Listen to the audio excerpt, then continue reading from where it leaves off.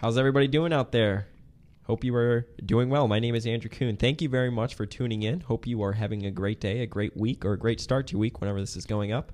Thank you very much for tuning in. Jeffrey Gannon sitting across from myself. How are you doing over there across this circular table? I'm doing very well, Andrew Kuhn. Are you sick? Because you have a cough drop in your mouth. I'm sure everyone can hear that, yeah. Are you sick? Well, everyone wish Jeff happy wishes. If everyone wants to know, I don't have the worst illness ever. We record more than one episode at once. Yeah, we do. That is true. So this is probably one cough drop that you're listening to this whole week. Yeah, well, everyone hopes you feel better. We all send you, okay. Hope you get over your cold. Anyways, we hope everyone's having a good day. Thank you for tuning in. If you do want to get access to our investing content website, where professional and individual investors write about ideas, go to focuscompound.com and be sure to sign up using the podcast promo code, which is podcast. And they'll take $10 off the subscription price indefinitely as long as you stay a member. Those that listen to us, I'm sure that sounds so redundant because you hear that often. But we thank everybody for tuning in. So today, we got a question from somebody on Twitter. If you do ever want to ask us a question and have it be on the show, feel free to tweet at us. Mine is at Focus Compound, and Jeff's is at Jeff Gannon. That's Geoff Gannon. And he said, hello, guys. Hello. He said, can you please make a podcast episode about investing in an inflationary/hyperinflationary environment? So yes, I thought that was a pretty good topic to talk about because, we're Fed's trying to hit their inflation objective, and we're not economists over here or anything like that. But I think it's a good topic to go over on how it relates to stock and investing in businesses. Sure. So what would your answer be to that? My biggest answer is, to try to get people to avoid thinking too much about this, because a lot of people do this sort of a top-down thing of thinking first about inflation, then working their way down. It is true that's very important in times when it happens. You can look at the early history of Berkshire Hathaway. Looks very impressive, but Buffett at one point in comparison says, well, compare this to a barrel of oil, compare it to an ounce of gold. It's not very impressive at all because it was a time of really high inflation. Sure. So the first thing to know is that stocks in times of high inflation are not going to give you as high a real return as they will in periods where you don't have high inflation. Okay? So why is that for people listening? Okay. So it's because they can't. The average common stock that you have is not going to be able to keep up with giving you as good a return. A good example is, let's look at returns on equity in the period that I was talking about early Berkshire Hathaway, so 70s and 80s. Their real returns are poor. Okay? So that's what will end up happening. Now, it won't end up happening for all of the businesses that you own. So it could be that if you're lucky enough to own Facebook and Google and Netflix and those things in a time of high inflation, you may be able to preserve. They may be able to compound in very much close to the same real rate, even when inflation is really high. Sure. The reason for that is the companies that will do badly are the ones who have to spend money on real stuff in the future, and the ones who will do well are the ones who already have whatever they need and aren't spending on assets in the future, right? So this is complicated to have people understand, though, because it's like, say you have a toll bridge, right? If you have a period of high inflation, you have a company that's going around building toll bridges everywhere, that's not going to do nearly as well as a company that's already built the toll bridge and now is just going to raise tolls, right? Sure. When there's inflation, but isn't going to build the bridge again. So they're not going to build the bridge again, right? So they don't have to spend the money to do it. But they do get higher and higher tolls collected over time, right? So that's what you want, and that's what Buffett would say and stuff. So media companies and things like that can do fairly well that way. What would do badly is things that have that are very asset heavy with long-lived assets, like cruise ships and railroads and things like that. They would have a hard time. Regulated utilities could be different because sometimes they're set by they have a cap on how much they're allowed to earn, and it can be related to interest rates. So if like treasury bonds have a higher yield, they may be allowed to earn a higher return on their investment. Yeah. And we're not obviously top-down guys at all, but there's been a lot of talks of inflation, I'd say, recently. Or and the Fed trying to hit their 2%. That's their goal, yeah. Objective goal, and they haven't even been able to hit that. Correct? Yeah. I mean, yeah. But do you think that, like, is that something that ever worries you or anything, or do you ever even factor that at all into your analysis or anything like that? I do factor into my analysis, but differently than I think people might be thinking. So I don't have a opinion on whether inflation will be higher or not. But what I do have is an opinion that sometimes you can get protection from inflation for free. And sometimes you have to pay a lot for it. When inflation is high, you often have to pay a lot for it. And when inflation has been low for a long time, you often get it for free. And so I would say that most of my account is in things that are very well protected for inflation.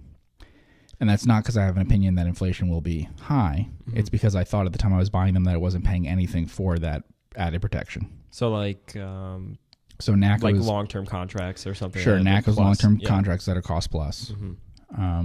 BWX Technologies is long-term contracts that are cost plus. And Frost, the higher interest rates, they would earn a higher net interest margin, including higher nominal interest rates. What about and a stock that's been written up is Cool? Sure. On the Focus Compounding website. That would be ideal. In fact, if people are wondering what Timberland. Yeah, honestly, if people and you don't have to, it doesn't have to be that stock, right? There are REITs that in different ways to invest in Timberland, or you can invest in it yourself. Yeah. It is possible to do. Didn't you say that Timberland is compounded actually at like 12% a year, so 8 to 12% a year over the past? Well, Timberland over a very long period of time has done well. I don't know about over the last 30 years because of the last, certainly since the housing crisis has been bad. But like I was comparing early Berkshire Hathaway, well, it did amazing then, 80s and stuff. Timberland did great. I think Timberland's an excellent investment. Yeah. How do I put this? Actually, it's when people have asked, like, so should they own bonds? Should they own other things? And my general answer is, like, it's okay to own 100% stocks, okay, which is considered not diversified. But if people had to diversify into something else, I would honestly say Timberland is the thing to, yeah. Have you always thought that, or was that something that you that's learned something from? I've always thought, but it hasn't been cheap enough. Really? Yeah. Wow. And it's not that easy to invest in. Well, it's not as easy to invest in as stocks. Like in an index fund sort of thing, it's easy to invest in stocks. In Timberland, not so much because there's certain... Well, if you're going to be in a REIT, I mean, you're going to pay a ton of fees. Certain of the vehicles are expensive. Yeah, sure. Right. And then also, so like one that I felt they've kind of some of them have traded at a premium to what I think the underlying assets would be praised for, which is not the case with the stock you mentioned. Cool. When we say that, we mean KEWL. It's an over-the-counter stock. But the other thing is that there's it's kind of expensive. There's some assets that you lose that way, sort of leakage that way, and it also they've tended to be at kind of a premium lately. Now I think compared to the market, it's actually attractive now compared to the stock market. Timberland's attractive, but I think it's a much more attractive investment than gold. Much more. I'm not a big fan of gold that way. I think gold is speculation on inflation and inflation expectations. It's not a good way to preserve your money long term. Have you ever heard that David Einhorn supposedly has like a gold vault somewhere in New York City or something like that? That might be true. I mean, Greenlight. I wrote a few things about it and stuff, and how much I thought the whole gold thing. The gold thing, like I said, I think it's a speculation on inflation. It plays to the fact that you think other people will buy gold when there's inflation. Sure. So like a greater fool type thing, or sure, but like if you compare, okay, so why don't you buy a lot of copper? Now, in some ways, it's easier to buy gold. Sure. Okay, so there's some things with that, but it's not like gold has been amazing. This amazing results in times of inflation, and copper hasn't been, right? Or why not buy Timberland? And you should buy Timberland. I don't think a lot of people know about that as an inflation. I mean, you never hear people talk about Timberland. It's always like gold or... Timberland's a better investment, though. No, I know, but I'm saying, though, like, no one talks about it. It's always gold as an inflation or, whatever. Right. But, I mean, here's the thing. Let's say you could pick between... Now, the price of something, if something's very cheap, it could be attractive. Sure. Okay. So, Buffett has bought silver before and whatever. But, in general, if we were to say you have three choices of things that you could buy. You could buy commodities. I mean, you could actually buy the commodity and store it somewhere, and somehow they won't charge you for it, whatever. Yeah. You could buy common stocks. Or you could buy bonds. The asset that is inherently the most attractive is common stocks. The problem with bonds is that all you're getting is the interest rate. Sure. The problem with the commodity is it has no yield. All you're getting is the asset itself. Now, if you buy farmland, then you have land that also has a yield crop every year. Sure. And that's what I'm talking about, timberland. Now, if you want to buy farmland, I don't know a lot about farmland. Maybe farmland is in every way as good an investment as timberland. But I'm telling you, you can look at some timberland companies, and some of them are kind of cheap sometimes. Some of them are kind of expensive. And I wrote up one that I thought was kind of cheap and had a catalyst and stuff. And I think it's a good asset. And the reason I think it's a good asset is because you have a harvest that you can get from it. Plus, you also have an increase in the value of the trees over time. In fact, you have an increase in the value of the trees the less you cut it back. So it's an asset that in many ways duplicates what you get in common stocks. Sure. It's not as good an investment as common stocks. A good business is much better than timberland. But timberland is competitive with a not very good business. So you have a pretty mediocre net. Over 20 years, that's not going to outperform timberland. Yeah. Right? That makes sense. But a pretty mediocre net in a lot of market environments can outperform commodities, and it can outperform bonds. Right? No, I think that's a great point. You know?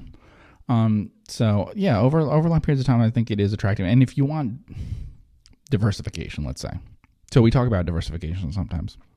I think we can have different meanings of what you would want from that. Sure. Yeah.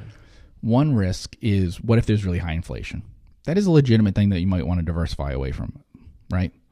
So you could own certain commodities and things, but I would say if you can get it at a good price, timberland is a good thing to have in the mix there, because it will do really well in inflation. And you can look up the returns that it had in times of high inflation. They were very good. Look at the 70s, the 80s. They were very good. Its returns since the housing crisis obviously has not been good,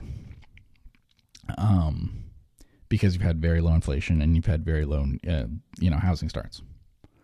So what do you think would be a good way for somebody that's looking to invest in common stocks to sort of hedge against it, or is worried about inflation? Do you think it's finding businesses that have, like, for example, BWX or NACCO, they're sort of protected against inflation, an inflationary environment? So let's use timberland as the example for that. Yeah. So there's timberland. Yeah. Right. There's nothing magical about it. So you can duplicate the traits that it has in a different business. So what are the traits that timberland has? It has an asset that already exists. Yep. They already own the land that they bought a long time ago. The trees are already there. They're already, there's already been some time where they've grown. Okay, that's what you're buying into now. So if you get it at a reasonable price, it's going to grow more valuable every year in real terms, and it's going to produce free cash flow. Yeah. You can actually turn some of it into cash each year by cutting it down. And yet doing that won't reduce the value below what it started the year at. Yeah. Okay, so that's what you want to find elsewhere. So how do you find that? Some true cash you could take out of a business. Yeah, so how do you find that? Okay. You can find it in anything that you know has pricing power in real terms, that can match in real terms. And we talked about like BWX. Their thing is that really the Navy plans long-term in real terms. It's not thinking in inflation in nominal dollars. So that's one right there. Talked about NACCO. Their agreements are actually have an automatic inflation escalation. One of their mines, though, would be a money pit in times of inflation, because they're responsible for the CapEx. So you want something that doesn't have any CapEx requirements. That would be bad for inflation if you had to have CapEx requirements. Sure. So that's part of the thing that's confusing. Another one that I wrote about that I think would be attractive in really high inflation is U.S. lime. Okay? Because they already have the lime deposits. I don't think there's going to be a lot of new lime deposits worked elsewhere in the U.S. and stuff. I expect. What I said in that article basically is 5 years from now, I think there's going to be fewer companies in this industry and fewer sites producing lime. 10 years, I think it'll be even fewer. 15, I think it'll be fewer. There's not a lot of industries where I can say that. Most, I think, will be the same, or there could be more competitors. If you have that, then each site becomes more valuable, and it becomes more valuable in real terms. And so that's something that's really attractive too. So yeah, so we mentioned a timberland company, we mentioned a lime company. Those are two very attractive things that way. But it can also be things like Facebook. Facebook should do very well in inflation. Even a company like Netflix or... Yeah. Well, Netflix, all of its liabilities are in actual dollars. Sure, yeah. That's one of the nice things about it. If they promise that they're going to pay, Fox for the rights to some movies, well, Fox is only entitled to the inflation to the dollars not adjusted for inflation. Now, next time they do the agreement, whatever, but they don't have to replace real things in the future, right? What does Netflix have to replace using inflation adjusted dollars for it? Sure. Yeah. Right. Mm-hmm. But then what does Burlington Northern? Completely different. Yeah. Their liability is actually huge. Yeah. They have to use real dollars to replace all sorts of rail, just miles and miles of track in the future and indefinitely, no matter how high inflation is.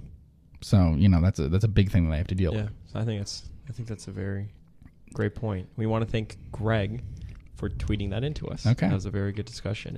And again, if anyone does want to ask us a question, feel free to email in info@Focus Compounding or tweet at both Jeff and myself, and we will we'll tell you if we're going to put it on the show, and we'll talk about it. Mm-hmm. Good. Well, we want to thank everybody for listening and tuning in today to the Focus Compounding Podcast. If you do want to get access to Jeff's weekly memo that we do send out, there's a lot of people on that distribution list, which has been pretty good. Feel free to go to focuscompounding.com, and on the homepage, you will see a place to enter in your email, and that will be in your inbox every Sunday morning. That's a general investing principle. General investment. Did I say something else? No, I just mean general, just so people yeah. know. It's something like we just talked about investing times inflation. Yeah. It could be something like that. Never any stock ideas or anything like that. No, it's not but a stock idea. No. Yeah, but It's also not a marketing thing. It's just a memo that's about some. It's also one page, literally. It's 500 plus words, but fits on one page. Mm-hmm. And then your nice cursive takes up a little part of it too. Did you write that on like your iPad or something, or your Surface? That's every time that's signed. That's actually a different signature every time. Is it really? Yeah, I'm not reusing the signature. That's just I thought you copied and pasted Nope. it. If you look carefully, it's a different. Not carefully. I mean, my signature is quite different every time. So Really? yeah, That's if you hilarious. compared them, and they're different. Yeah. I had no idea. Yeah, it's a Surface. Yeah. That's so funny. Everyone's gonna go buy a Surface now. Jeff doesn't use any monitors or anything, just a Surface. That's right. Mm-hmm. Well, thank you everybody for tuning in, and we will see you in the next podcast. Take care.